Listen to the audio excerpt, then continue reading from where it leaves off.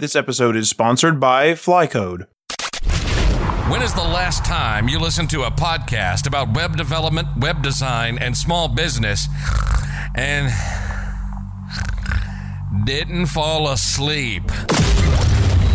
Yes, we cover web development, web design, and small business, but like actual human beings with personalities.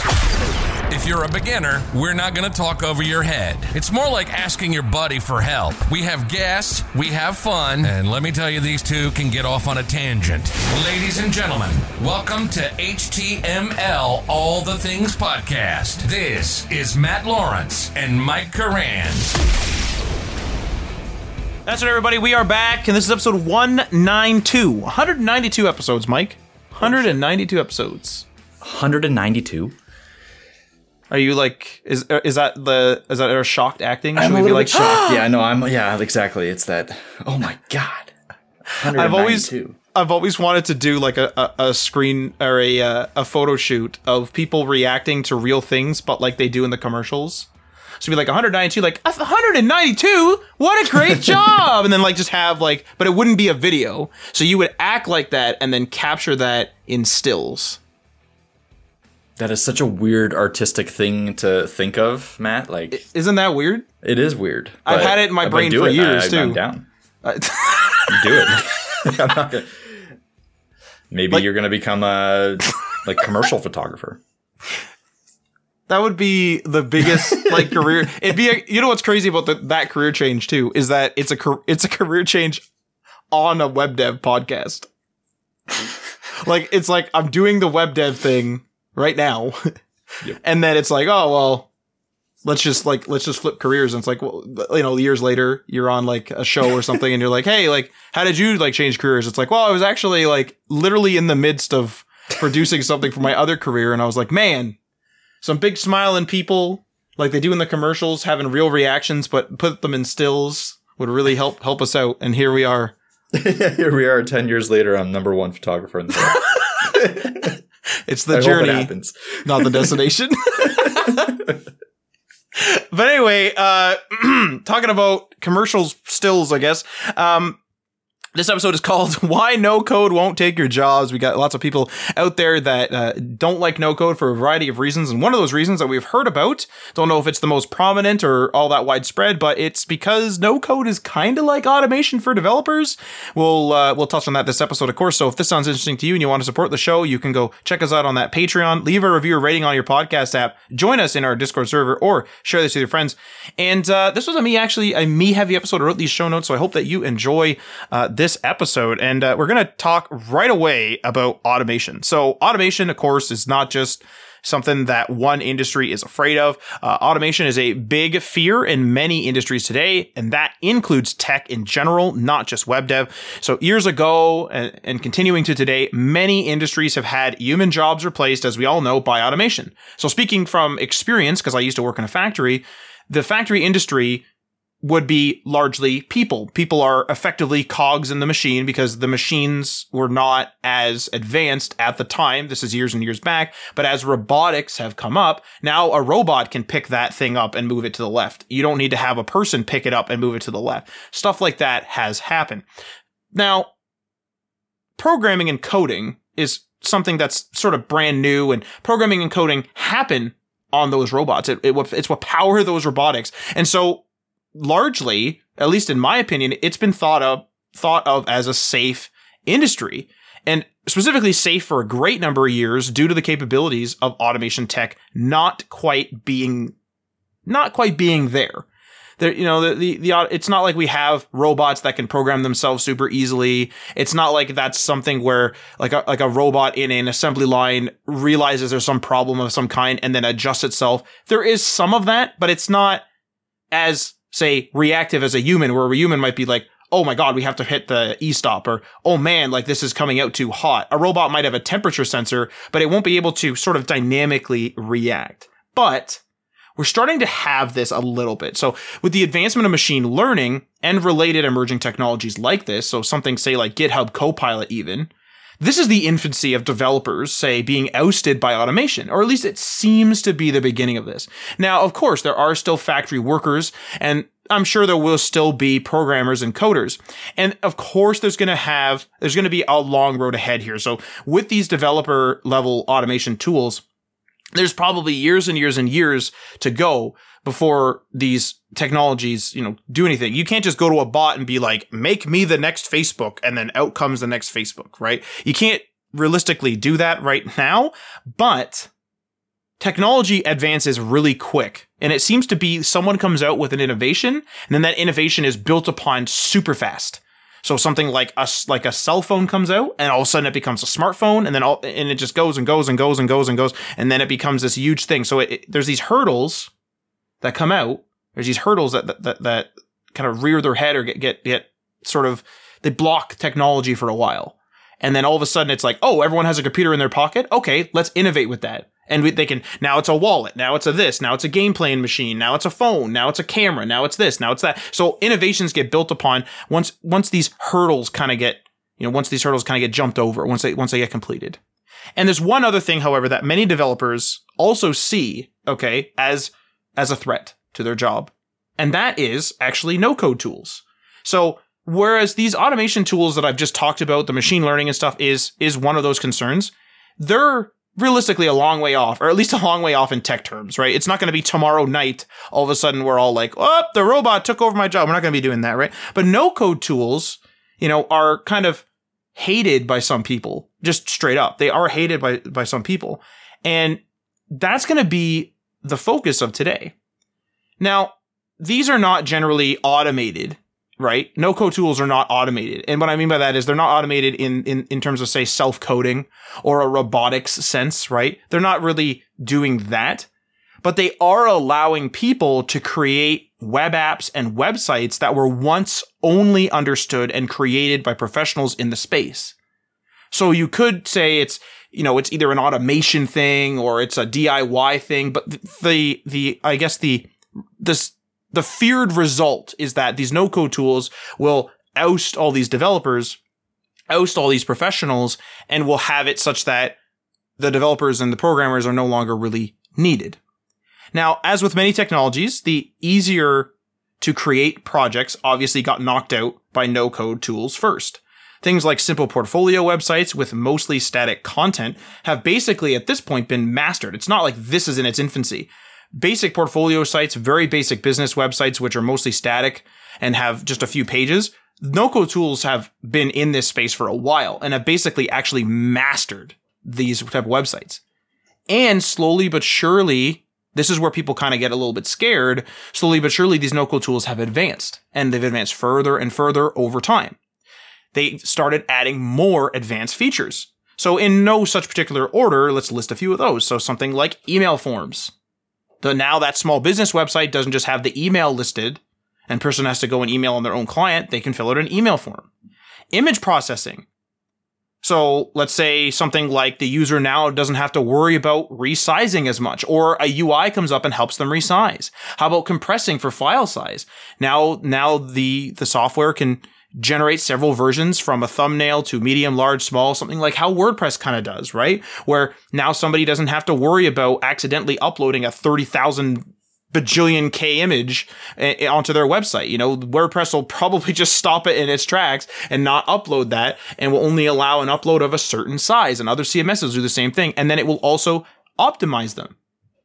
Something like, say, having a CMS capability. So this is actually a big thing, because now a no-coder, so a person that's using this no-code tool, actually has a more advanced version of the no-code tool to make the site and dictate how that CMS works. And then someone who's not tech savvy, or maybe it's just a contributing writer, let's say, can control the content on the website. So no-code tools have gotten to the point where there needs to almost be tiers, where it's like, here's the no-code creator, here's the no-code worker, or no-coder, whatever you want to call them. And then there's also going to be people that are even less tech savvy, or they don't need that control. They don't need that power. And they're going to be just controlling the content with the CMS. And then, of course, probably the latest large innovation that I can personally think of is e-commerce. Now, this is possibly the biggest thing right now as of today, and probably why it stands out in my mind so much, because with all the COVID lockdowns that have had and probably will still happen, E-commerce is huge, obviously, right? Selling online is massive, and it has saved tons and tons of businesses.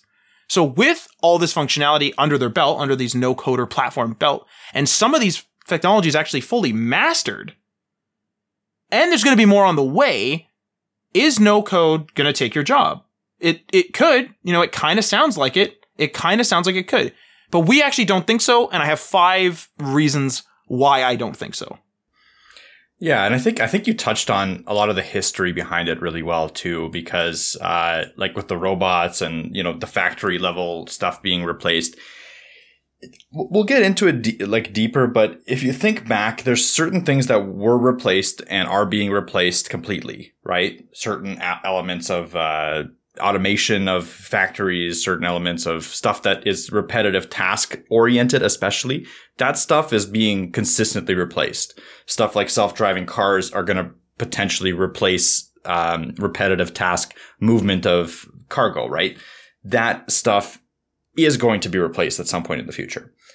Where it kind of differs, in my opinion, and where this is from my perspective, is as soon as you get away from that repetitive task and you start getting into the guessing work. So yes, AI has come a long way. It can start to guess a little bit better, right? That's why we have self-driving cars even. But I think it slowly starts to fall apart the more complex, or even just the more general the occupation is. And coder, in my opinion, is a very general occupation. I see a lot of these no-code platforms, these AI tools like GitHub Copilot, as I just said it, as tools. And I don't know if they're going to evolve much past that in the next, 20 years, 30 years. That's how far I see them going. There is going to be certain elements, repetitive elements specifically of the job that will be replaced, right? Maybe entering metadata onto your website, for instance. So right now you go in, you put it into the head, or you put it into your SEO plugin based on what you have on the site, stuff like that. I could see that kind of stuff because it's a repetitive task, page by page, that being replaced. It's already being replaced by some AI SEO tools, for sure, right?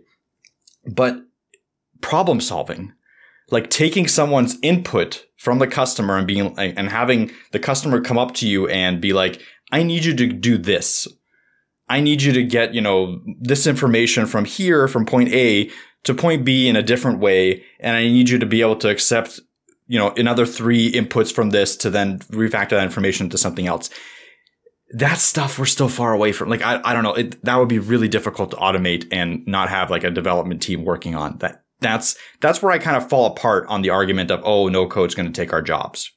It's not going to happen. At least anytime soon. Again, this is my opinion. It's not a fact or anything like that. Maybe there's going to be some crazy platform that comes around like a neural network that can do the thinking for us. But it's that thinking element that is that's the stuff that we can't reproduce yet. Even with AI, the thinking, the problem solving, that kind of stuff. And I point to this because if you think way back, and this is before even I was born, there was this trend of like the kitchen of the future, right? They were promoting like microwaves as something that's going to solve people having to stand there in the kitchen for a long periods of time, or, faster boiling stoves or whatever, or like they were mixers because you don't have to mix by hand anymore. This is like, 70s, 40s to 60s, 70s. But what ended up happening was it just freed up people to do more complex stuff, to make better recipes, to make more complicated dinners that were only able to be made in restaurants. So the kitchen of the future didn't end up saving any time, really. It ended up just allowing for more things to be built, for more things to be made, And I'll talk about it more as we go, but that's where I see this heading. Instead of thinking about it as, oh, this is going to take our job and it's going to make everything super fast and easy. No, it's going to free us up to do more interesting and better projects. Like, think about all the projects that you worked on where you were crunching for time because you had to, fill in a list of stuff from Excel sheets. If you can automate that stuff and free yourself to work on security more, or work on the more complex, like, routing aspect of everything, that's what you want to drive to. So I'm going to pass it back to Matt to kind of talk about the reasons, but overarching all this, think about it as not a threat, but a tool for yourself. And actually, when you mention that, that's one of the hurdles that's the hardest thing. It's like, if I take a really basic example, I used to work in a food factory, and I'm going to make up just an example. This isn't actually what happened there. But like, hypothetically, there's a robot that, say, literally picks up a muffin and moves it from conveyor belt 1 to conveyor belt 2. So maybe way back in the day, again, I'm making this up, but way back in the day, a person would pick the muffin up and then move it to conveyor belt 2. But there would be like maybe a bit of a QA in there where like the person would make a decision like, hey, these muffins are too hot or whatever. There's like a thought process going on, and maybe some muffins would be ignored because it's a QA station. So, let's move this guy here to here. So maybe the robot is capable of moving the muffins via having sensors like, is a muffin there? Yes. Okay. Now engage my hand. Okay. Hand is engaged. Is there weight on my hand? Yes. I have grabbed the muffin. Move it to position 2, which is conveyor belt 2. Okay. The muffin's still there. Now release. And then there could be maybe some checks and balances for QA, like the muffin is too hot. There's a temperature sensor, or the muffin is too light or is too heavy. Something like that, right? Again, I'm making this up. But the actual decision-making process is hard. So what has happened in that automation is that it's almost like a programming problem, which it kind of is actually, where someone has taken somebody's job and they said, what is the human doing? The human is checking for the size of the muffin, which is done by weight, the heat of the muffin, is it too hot, and is the muffin there or not to move it? So then they've broken it into a programming problem and created a program that would work alongside sensors like temperature, weight, position. Is it on 1 or is it on 2? Is it even there? Type of thing.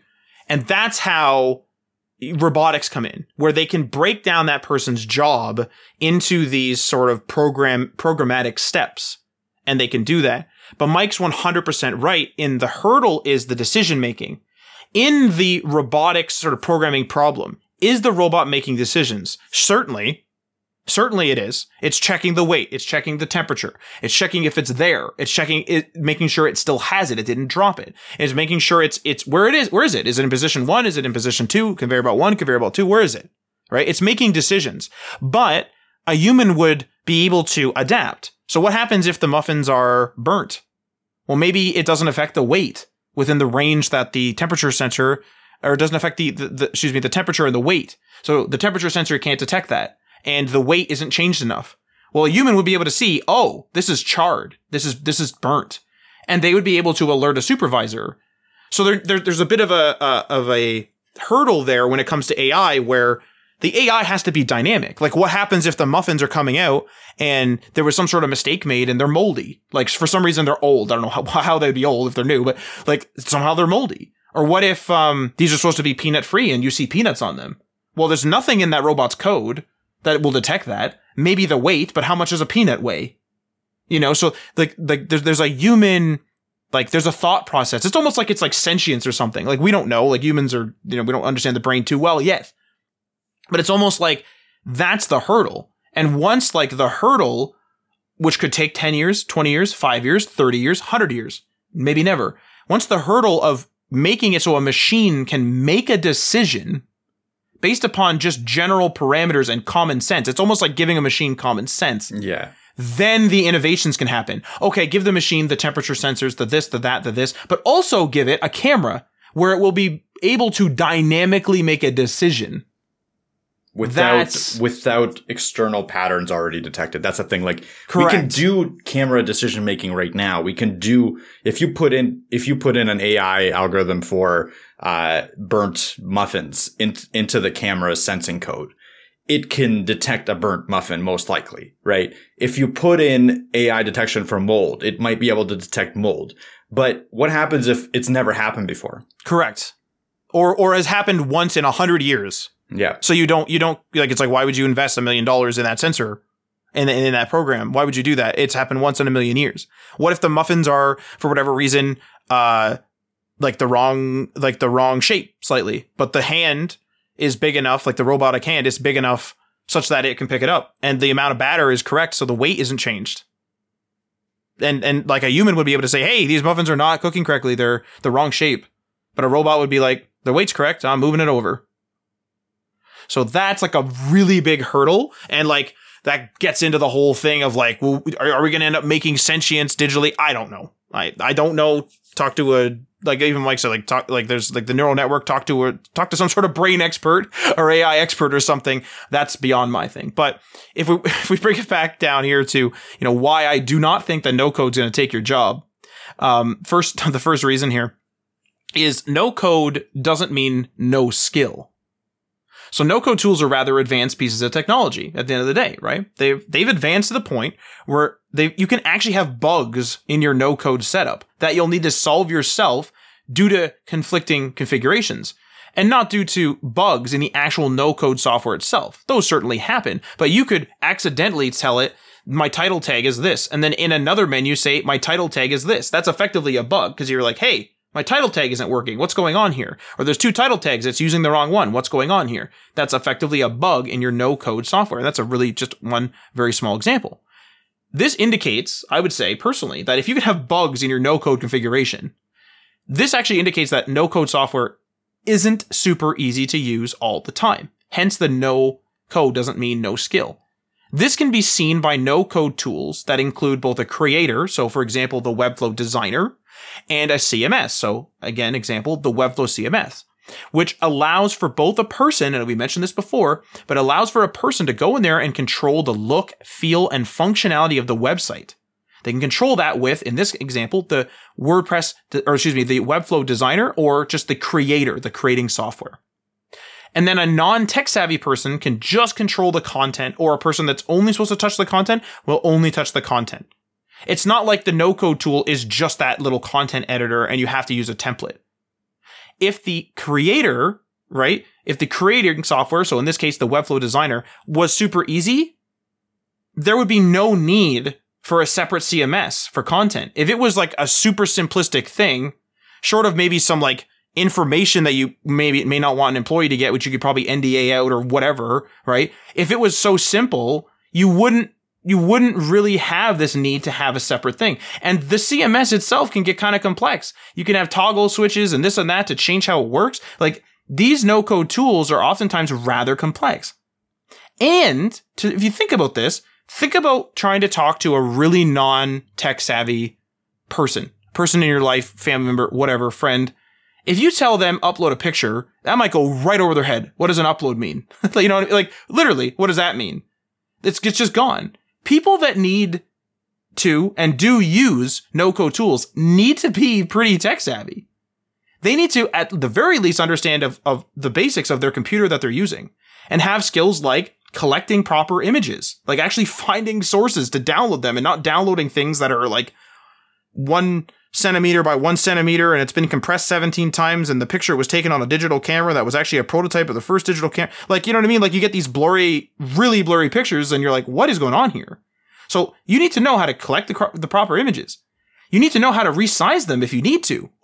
You have to make a decision whether you need to.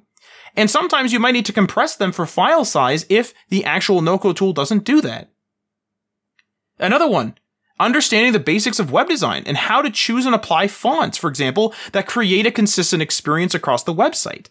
Maybe, in general, I would say you don't want every single blog post to have a different font family selected. You don't want to have 1,400 fonts all loading and you're like, man, this load time's crazy. Well, yeah, you got a whole bunch of you got a whole bunch of font families loading all over the place. Like, this is out of control. So they got to understand some of the basics of web design and understand, these are your primary colors and, use 3 colors here and this and that. And like, this is your font family and choose one that you use for titles and choose one that you use for body and choose one that you use for subtitle. Like, there's like a bit of just a little bit of knowledge, but still it's something that you have to understand or that they should understand. And based on that, the basics, at least, of SEO, search engine optimization. You can have a website function great in no code from a technical perspective. Maybe it runs really nice, but you can absolutely mess up. Whoa, actually I pulled my microphone. You can absolutely mess up its SEO without knowing what you're doing. You can absolutely mess up your SEO. Your search engine optimization might go right out the window because you might accidentally put in too many title tags and the title tag that Google is actually seeing is the wrong one. And it's like some sort of weird reference that you put in just for yourself, that type of thing. Like, it's possible. Like, you could really mess that up. And you might need some very light code knowledge. So this sounds, counterintuitive. You're using a no-code tool. Why would you need some, no-code knowledge? But you might bump up against a limitation of a no-code platform. So maybe you're trying to upload an image that's too big, or you're trying to embed something. So that's a common one. So understanding how to embed a YouTube video that you want in a very specific configuration, a specific size. Do you want autoplay, this and that?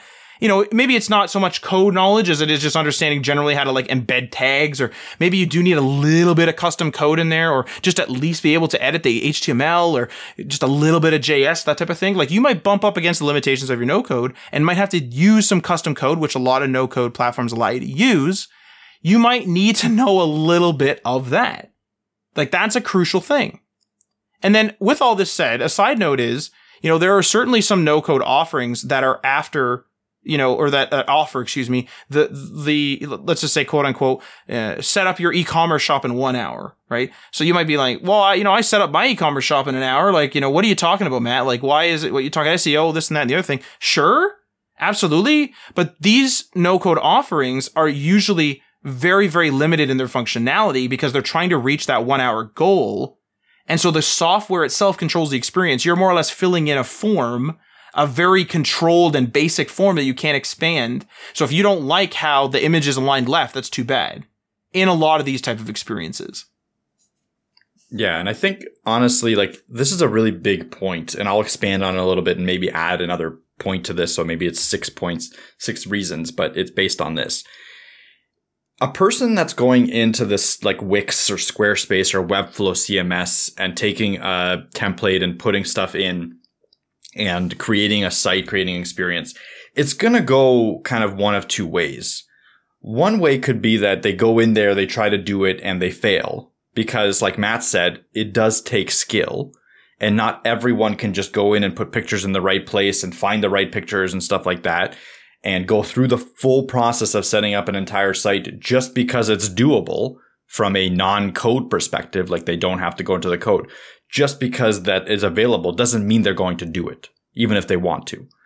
And second of all, it could go really well in the sense that they put everything in there. They get to a point where they like their site and they put it out there. But like Matt said, if they're not a web developer, if they don't understand the SEO aspect, if they don't understand image optimization, and these tools help you, they guide you a little bit here and there in that respect, but they don't solve it for you completely because, like we said before, everyone's situation is different. If they don't know what you're offering, they can't offer you the best SEO advice. So at the end of the day, if you don't know the situation, if you don't have infinite amount of time to become a web developer, you're going to get to a point where you're going to tap out. So even if you've created a successful site, that's one site that would not have been created before, because it's my belief that what no-code tools do is they actually allow people that would have never paid for a website. They would have never paid for an e-commerce store to set up for their, figurine business or whatever,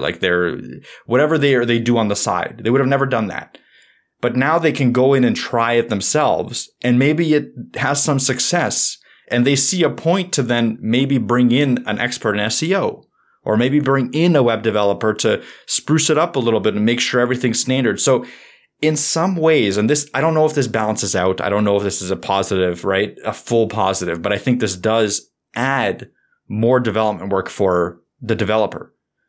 Because if we look back, WordPress is a perfect example. WordPress offered this kind of solution for, the last 10 years or 15 years. Do you think Squarespace and Wix came first? No, WordPress was there way before. With a full setup of a website through WordPress. It was a little bit more hands-on for sure, but it was still there. And now look at the opportunity for developers to come in and make a better version of that WordPress site.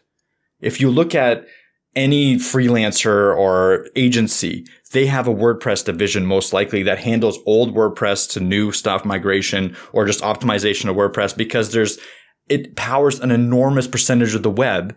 And all of a sudden, these companies that started making a ton of money from their old WordPress site that would never have paid for any sort of development anyway, initially, because they were just testing an idea, are coming into the fray with a lot of money to be able to purchase a better website.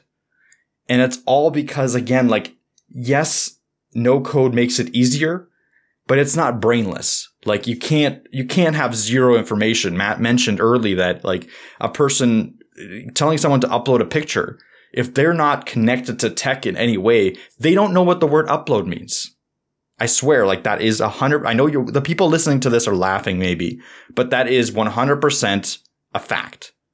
So it's a balance. I personally see it as a net positive for the industry, where allowing people to experiment and to try something without a heavy investment in money and time will allow for more opportunities for developers to come in and either take that no-code tool and adjust it to a certain degree and make it better, or take it and migrate it to a full, custom build website. Just a quick word from this episode's sponsors. Is the fast forward button calling your name? We don't blame you, and neither does our sponsor, FlyCode, or even the famous psychologist Pavlov. But that's exactly why we love them. They save you so much time, and that's just a perk for them. Their mission is to bridge the gap between technical and non-technical teams. FlyCode's platform makes it easy and safe for non-developers like product and UX teams to contribute to web and mobile applications code without actually coding. It requires no code to start using or maintain, and what's unique about their platform is that it's built on top of your existing code base. The latest release is a Git-based editor for product copy, and it even supports hard-coded strings. FlyCode is specifically designed for web and native applications and supports the most popular frameworks like React, Angular, and Vue. Look, at the end of the day, the backlog for most companies is a daunting sight, and it's only getting worse. By empowering your product, marketing, or UX teams with FlyCode, specific tickets and user stories will disappear from your backlog for good. Their team is cooking up some pretty impressive tools, and whether you're a company of 1 or 10,000, you need to check them out. They're offering a free trial to our listeners when you sign up at flycode.com/HTMLall. Again, that's flycode.com/HTMLall. HTMLall. And now back to the episode. That's an interesting observation, actually, because, there are a lot of people out there that would tinker with stuff. They'll try things out. They'll give it a go. They're curious. Like, hey, what's it like building a website type of thing? But they're not willing to put in the time to build out a site. So they're willing to tinker. And if they have a business, they have a side hustle, or they just have a passion that they want to build a fan site for, they can make, a variety of these websites, and they may find themselves on Webflow or Wix or Squarespace or whatever. And they would never, you're right, they would never have called somebody because they were there just to sort of experience it, found it was easy enough, and then built themselves out something. So it adds like a level of accessibility to the platform, or not to the platform, to the industry, I suppose, where people can now, play with, website editing really, and make their own thing, but yet they'll hit limitations and they'll have to use a bunch of services to get a lot of functionality and stuff like this. So it's almost like its own little industry, its own little economy. And a lot of the people in there, I'm just estimating, but a lot of people in there may be like what you're saying, where they're kind of tinkerers and they're tech savvy enough to do the no code tool effectively, but they just haven't done it. They haven't, or they would never do the traditional route. They would never go to an agency, and they've never done it before. They're just there to tinker, and then it leads to something. And maybe that's how, their side hustle got started or something like that. Next reason here is the platform is in control. So what I mean by platform is the actual no-code tool. So when you're using a no-code tool, the platform you're on is ultimately in control of the tool that they provide. If you rely on a specific feature, that feature could be modified or even taken away entirely. An example. Now, this is actually one that Mike and I have hit. So Mike and I have actually hit quite a few weird limitations with the Webflow CMS. One of which recently is I'm writing up a guide or two that we want to put up on our blog and at htmlallthings.com, and I can't underline text in a rich text field. Now, maybe I can embed some code to force it, but when I press Control U, because I'm on Windows, which is the shortcut for underlining text that you have selected, a little pop-up shows up and says something along the lines of, underlining is best left for links, and so we've disabled that shortcut. That's not verbatim, but that's what it says. That's a paraphrase of what it says.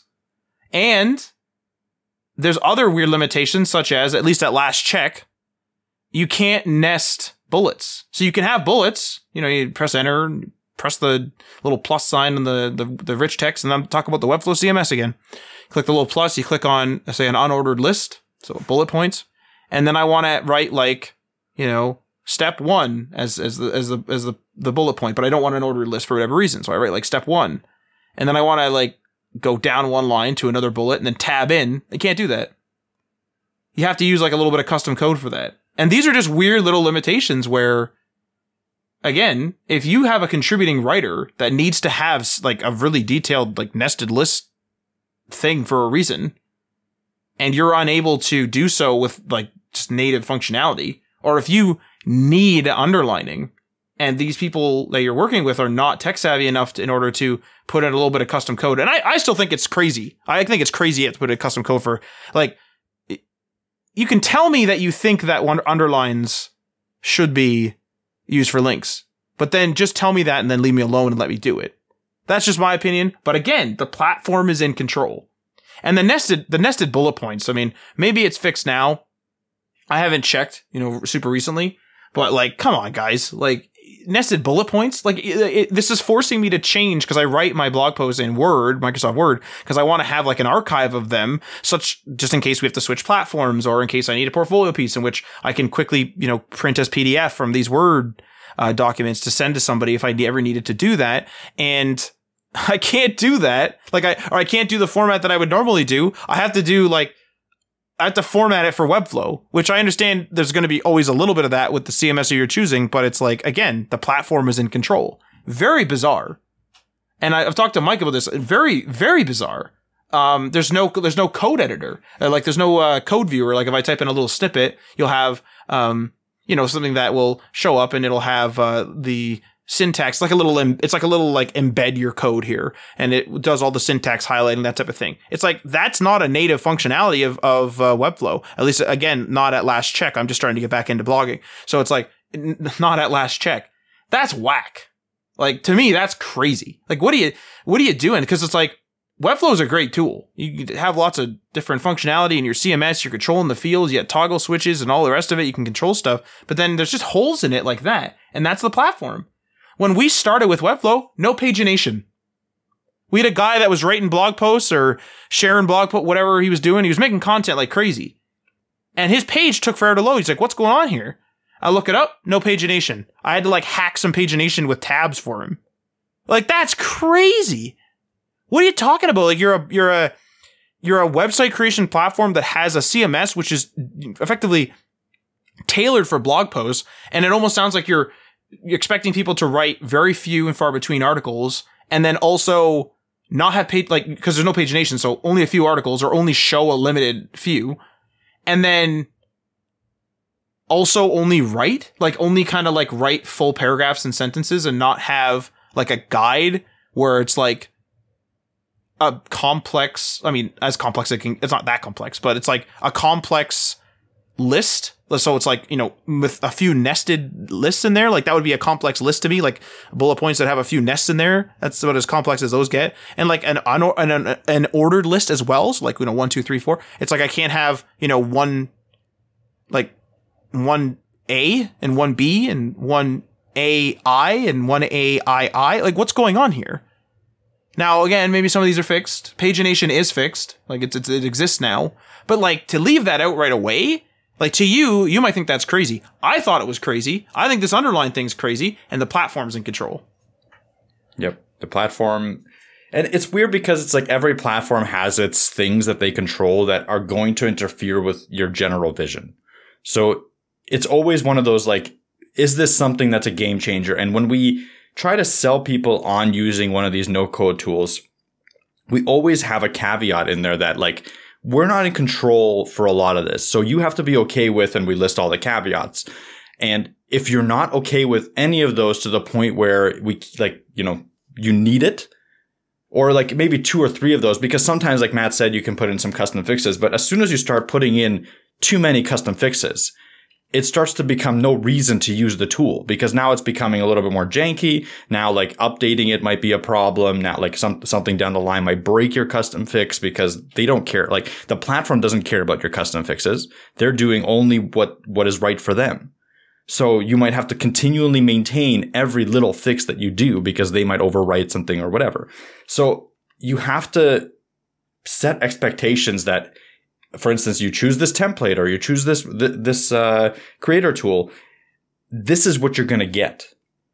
If you want something else past that, let's talk about a more custom solution. And that's where, again, you move away. Like the more serious clients start to realize that this isn't for them and they want a more custom, more open solution because the problem that they see is right now, sure, everything's fine. But what happens, 6 months down the line, they have a new marketing campaign and they need email lists, but your tool doesn't support email lists. Not that that's a thing. Like obviously most no code tools will support that, but it's possible. Like stuff like that could happen. And now you're like, well, so I have to rebuild the whole site just to support that. And the answer some of the times is, yeah, we have to do that. Like if you want this feature that we didn't talk about 6 months ago when we were doing it, we can't do that for you right now. And again, it's on you as the developer or as the agency person or whatever to set those expectations to make sure that they understand what they're choosing. They're choosing something that is closed. It's a closed garden that a lot of the times you don't have control over. So it's a give and take. Some people are okay with it. Some people aren't. The scope creep you mentioned is a really good point because like no-code tools, because the platform's in control and because there was obviously limitations to begin with, because a no-code tool needs to have a no-code piece of functionality in order for you to do it, or at least be extendable in some way, there's going to be, like I mentioned before, you're going to bump up against those walls, those limitations. And if you have a project that keeps scope creeping and you are unable to control it or tell the people no and they don't go away, you're 100% right. You could build out a site and then all of a sudden be like, hey, we got to hit the road, and then that's it. Like we got to go to another no-code tool. We got to go to a custom solution. We got to do some other hybrid where some no-code, some not. If you absolutely need X thing and it's absolutely not compatible with your no-code platform, you're out. You're done. And that's it. Like you are done. Because the platform is generally not going to change what they're doing to help you. They have a data set, and in general, they'll act in the user's best interest and in their own, of course, for profits. And if something is going to screw them out of profits, or if something does not align with how people are using the software, and they will probably have data on that, they're not going to be like, well, we have this one person that requires 9K images be uploaded and rendered perfectly. Let's build a whole thing for 9K images. Let's build a whole piece of function. It's not going to happen. It's just not going to happen. Next reason here. Custom software exists for a reason. So no-code platforms often have limits. Again, we already mentioned this, but these limits, to be more specific, are on the amount of traffic and pages that you can have. Even on their highest offered tiers, there's oftentimes, not always, limits. And when these limits are outgrown, a custom piece of software is often the next step in your business unless you can somehow negotiate with that no-code platform. Some of them will do that. If your business has outgrown a no-code tool, generally speaking, it means that the business is doing rather well because these no-code tools are designed such that successful blogs can run on them because they use successful blogs, obviously, as a portfolio piece, for example. Successful sites, successful blogs. And so if you're at that point where that no-code tool is done and you're graduating out of it, you will be probably changing into some sort of enterprise-grade CMS or software suite that will manage more, than just your website content. So, for example, it'll be a CMS connected with an e-commerce platform, connected with a marketing platform, and the list goes on. So that enterprise-grade tool is often created and maintained by a team of developers, and it is almost always not created with a no-code tool. It's not like they made their enterprise CMS with a no-code tool. I don't even know of an example of that ever happening. Maybe there is one. That's why I said maybe, but I don't know of one. And for security reasons, especially if it's enterprise grade, chances are it probably won't be the case. But there is a reason why custom software still exists. It's just that, as you can probably tell right now, it's that as no code comes in, some of the easier jobs, as we mentioned, or some of the easier sort of websites are kind of getting a little bit pushed out of the way, but there's always space for them. And then people are going to maybe start engaging software developers for more complex tasks. In general, again, some people just do not want to touch their site and they'll come to you for everything. And second last reason here.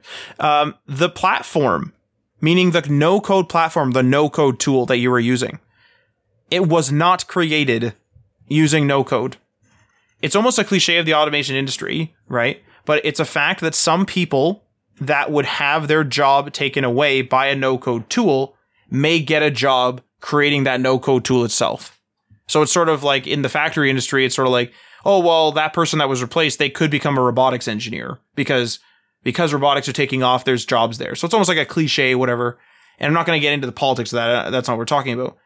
But in general, if we zoom in on the no-code part of this, no-code tools are generally not created in no-code tools themselves. They offer a very specific set of features, and usually it's a totally customized experience in order for them to stand out from their competition, of which there is a lot out there. Wix and Squarespace are probably the titans in the space. But then you also got Webflow in there. You got a bunch of other editors out there. If you ever use shared hosting from a random host and they have one-click installer in the cPanel, there's like a bunch of stuff in there, a bunch of website creators in there. Like, there's a lot of competition out there. So with the ever-expanding feature set of no-code tools, there's no doubt, going to be other tools that they rely on as well. So this big platform might not be a completely custom, but they're going to be employing other businesses as well. So for example, something like Webflow, at least at our last check, uses Embedly when you're trying to embed, say, a YouTube video into the rich text field.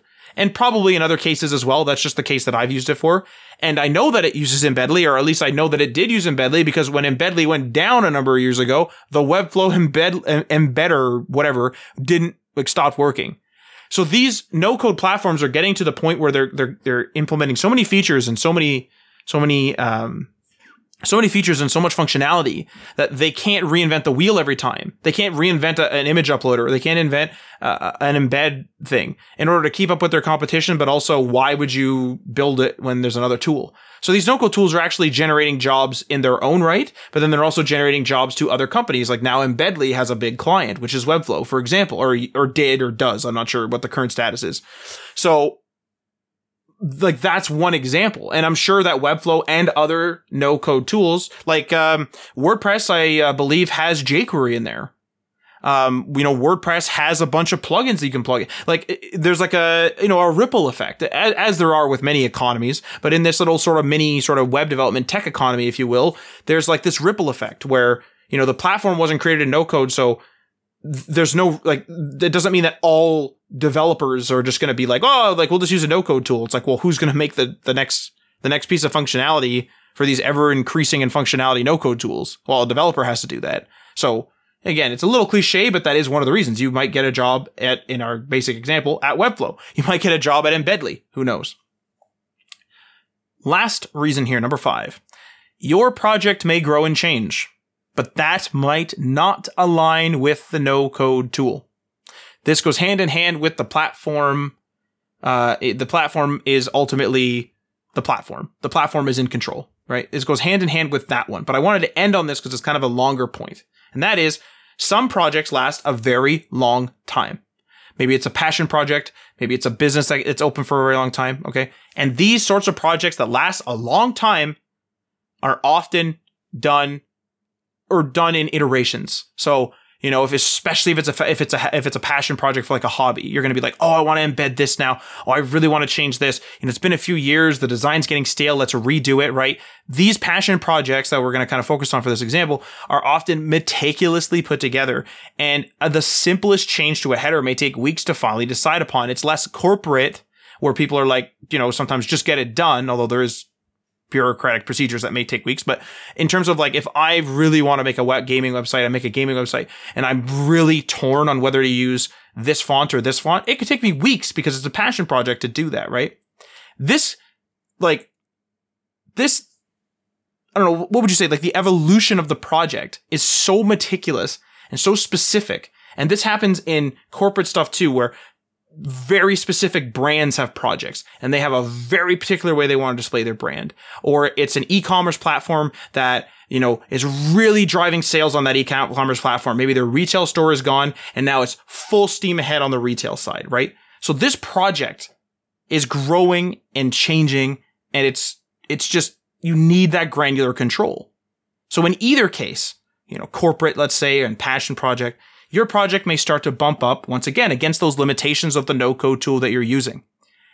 This could be because the project you initially created has changed so dramatically, and you want such granular changes that the parameters or the feature set of the no-code tool you chose when you first created the project, they no longer align with what you need. Your project has grown and changed. And now, if you were to have this set of parameters and these set of required features today, and you had no website and you went searching for a no-code tool, you wouldn't choose the one you're using because you've outgrown it or you've changed or whatever. Now, this is something else to remember though.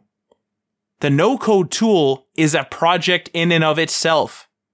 It is a project that is run by a company or an individual or whatever. And you may feel the effect of the no-code tool being a project in and of itself. An example.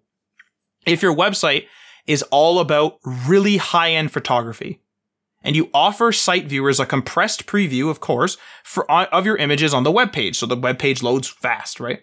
But then you also want these people to see the very best version. So you have a download button that, when clicked, allows them to download a full 4K edited with no compression version of your work.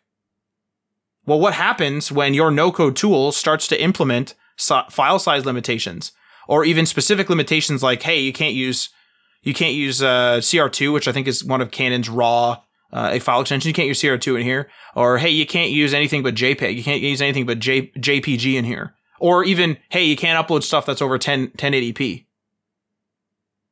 That, like, your project, you know, you are all about that really, like, you know, crisp photography. You want to show off your very best work. Now what? You can't offer that download functionality to your customers, and it's up to the no-code tool. Maybe it's up to the contract that you have with them or whatever, the agreement.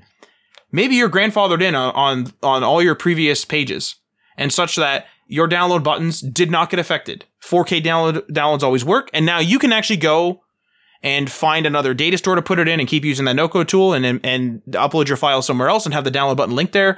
You have time to go and find another tool to use, another no-code tool to use that will let you use it. Like, you have time. What happens if, when these limitations are put in by the project, that they just say all 4K images are going to be deleted next week? That could happen. I mean, chances are it probably won't, but it could. Again, the platform's in control, and the platform is a project. If your no-code tool starts seeing the majority of their clientele uploading very small images, and they can see the fact that they're spending a crap load of money per client that isn't doing that are uploading massive photos like you are, that you wouldn't have that data, they would. They're going to be like, we're limiting this. Like, we're not paying, you know, this one client costs us $3 in hosting costs. This guy costs us $15. They're both on the same no-code plan. The margin doesn't make any sense. No, that's it. We're cutting this upload limit. That could happen. That could absolutely happen. And that can absolutely screw over what your project is and what it has changed and grown into. Yeah, and I think that's a great point to end on, because if it's a serious project that's generating serious revenue or something like that, where you need uptime and stuff, on the one hand, yes, you give it to the no-code project, the no-code tool, they're in charge of the uptime, but they're also in charge of the downtime, and they're also in charge of if there is even going to be a no-code platform. So in a worst case scenario, and from my understanding, this hasn't happened with any major players and probably won't, but imagine if something like Webflow, Wix, or Squarespace were just to go out of business.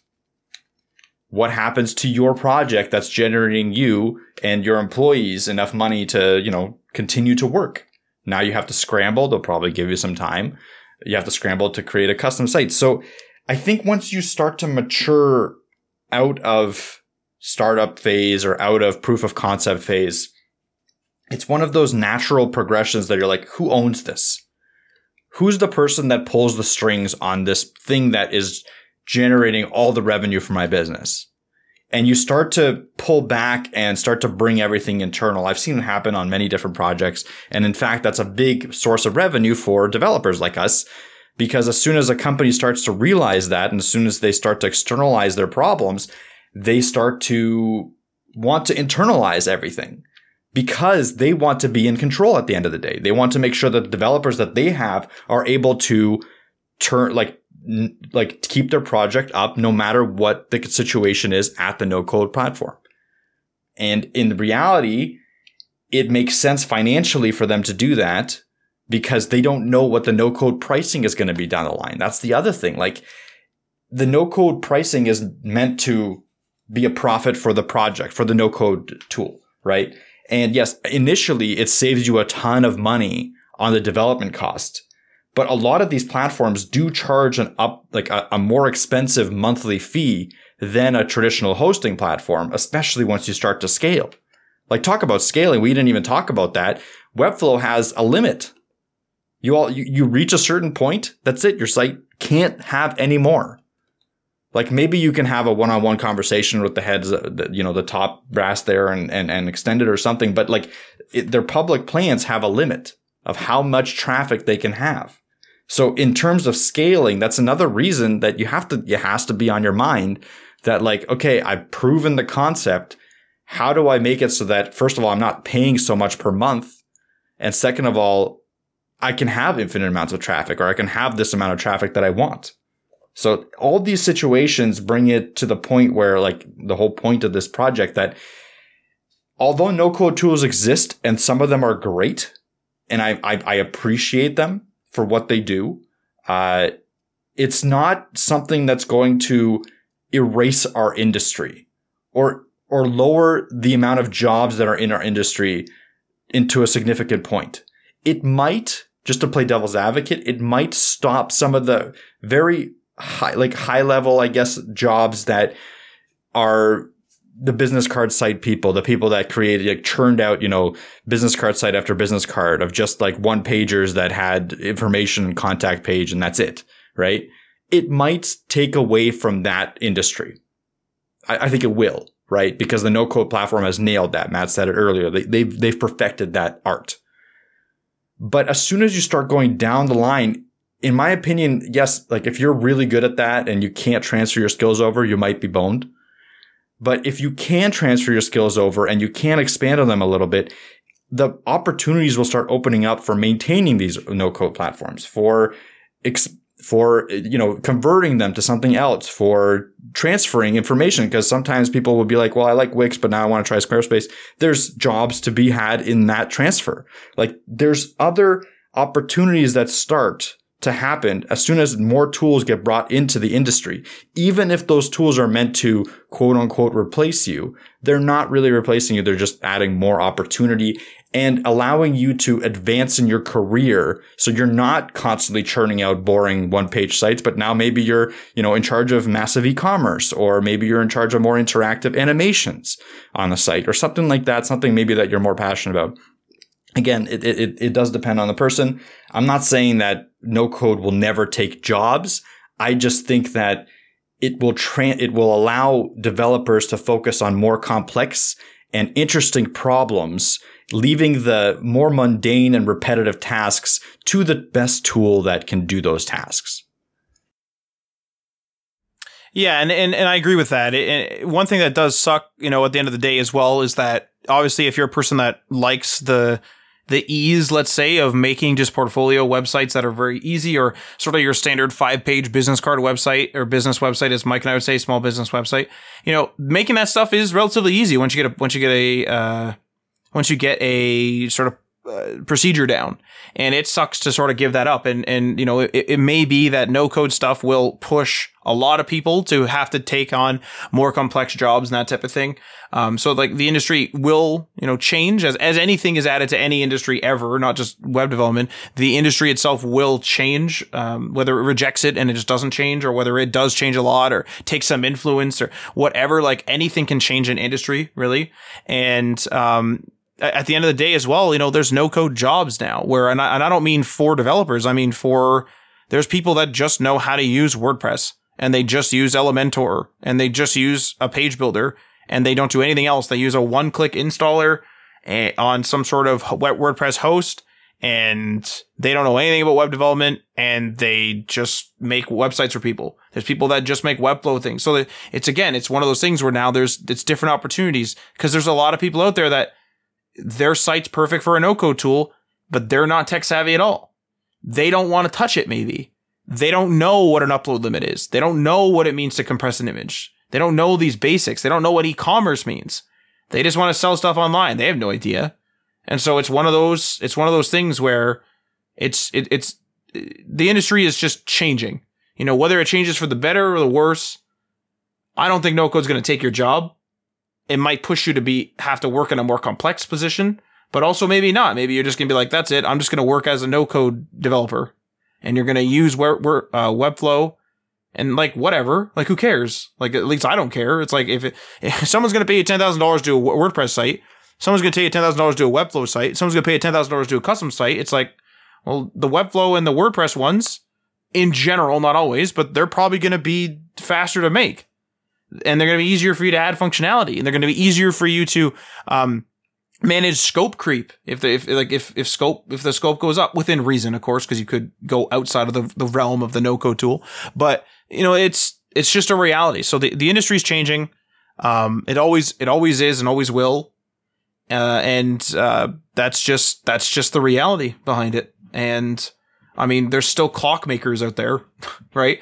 Like it's like clockmakers were, you know, on the rage years ago when that was the only way to tell time. Now it's like, many people don't have these very meticulously run mechanical clocks anymore. But that industry still exists. There's master clockmakers and stuff like that out there. And is it niche now when it was mainstream before? Yeah. But it's still an evolution in that industry. And maybe they're now into antiquing, and like they're the people that fix antiques and that, whatever. All industries change. It's just what's going to happen, and it's best just to watch it and make your own decisions based upon the results and what's in front of your face, and make the decision that's best for you, that fits what you think is going to happen, and not worry about the constant like, oh my God, no code's here and it's going to destroy everything. And then you're like, oh my God, that's it. Like, it's like, what do you do? Like, I need to become a scientist. I need a different job. Like, you're not going to do that. So just watch the industry, play into it if you can, and do what you can. And I don't think no code is going to take your job, at least not anytime soon. But that concludes this episode. I hope that you enjoyed it. I enjoyed actually writing these show notes because I thought they were going to be very, very brief. And I actually had a lot to say because I've been using Webflow so much recently. So I hope that you enjoyed it. But before we end here, we want to thank our $3 tier patrons. Jesus Murphy, too used to doing it. Ryan Gatchell from Blue Black Digital on blueblackdigital.com. Tim from The Web Hacker via thewebhacker.com. DL Ford from dlford.io. Chris from Self-Made Web Designer on selfmadewebdesigner.com. Bib Hashash from 9block Media via 9blockmedia.com. Jason from Geek Life Radio via geekliferadio.com. Michael Curry from MC Web Studio via mcwebstudio.ca. Magnus from YesWeb via yesweb.se. Jeff from Twitter via @TheJeffMcHale. And EduBloxians, game design for kids via edubloxians.com. I hope I did not miss anyone there. We have a brand new, I always want to say platform, but it's a brand new procedure on how to have our intake and outtake of Patreons or patrons or whatever. So I hope I didn't miss anyone there, and I'll get used to this procedure soon, I'm sure. So it'll be a little bit smoother. And this outro will sign us off. You've been listening to HTML All the Things Podcast. Web development, web design, and small business. We hope you've gotten some useful and practical information from this show. And we hope you appreciate that we talk to you like human beings. And we hope you had some fun. We'll be back soon. But in the meantime, hit us up on social media on Facebook, Instagram, and Patreon at HTML All the Things. And on Twitter at HTML Everything. Until next time, this is HTML All the Things, signing off.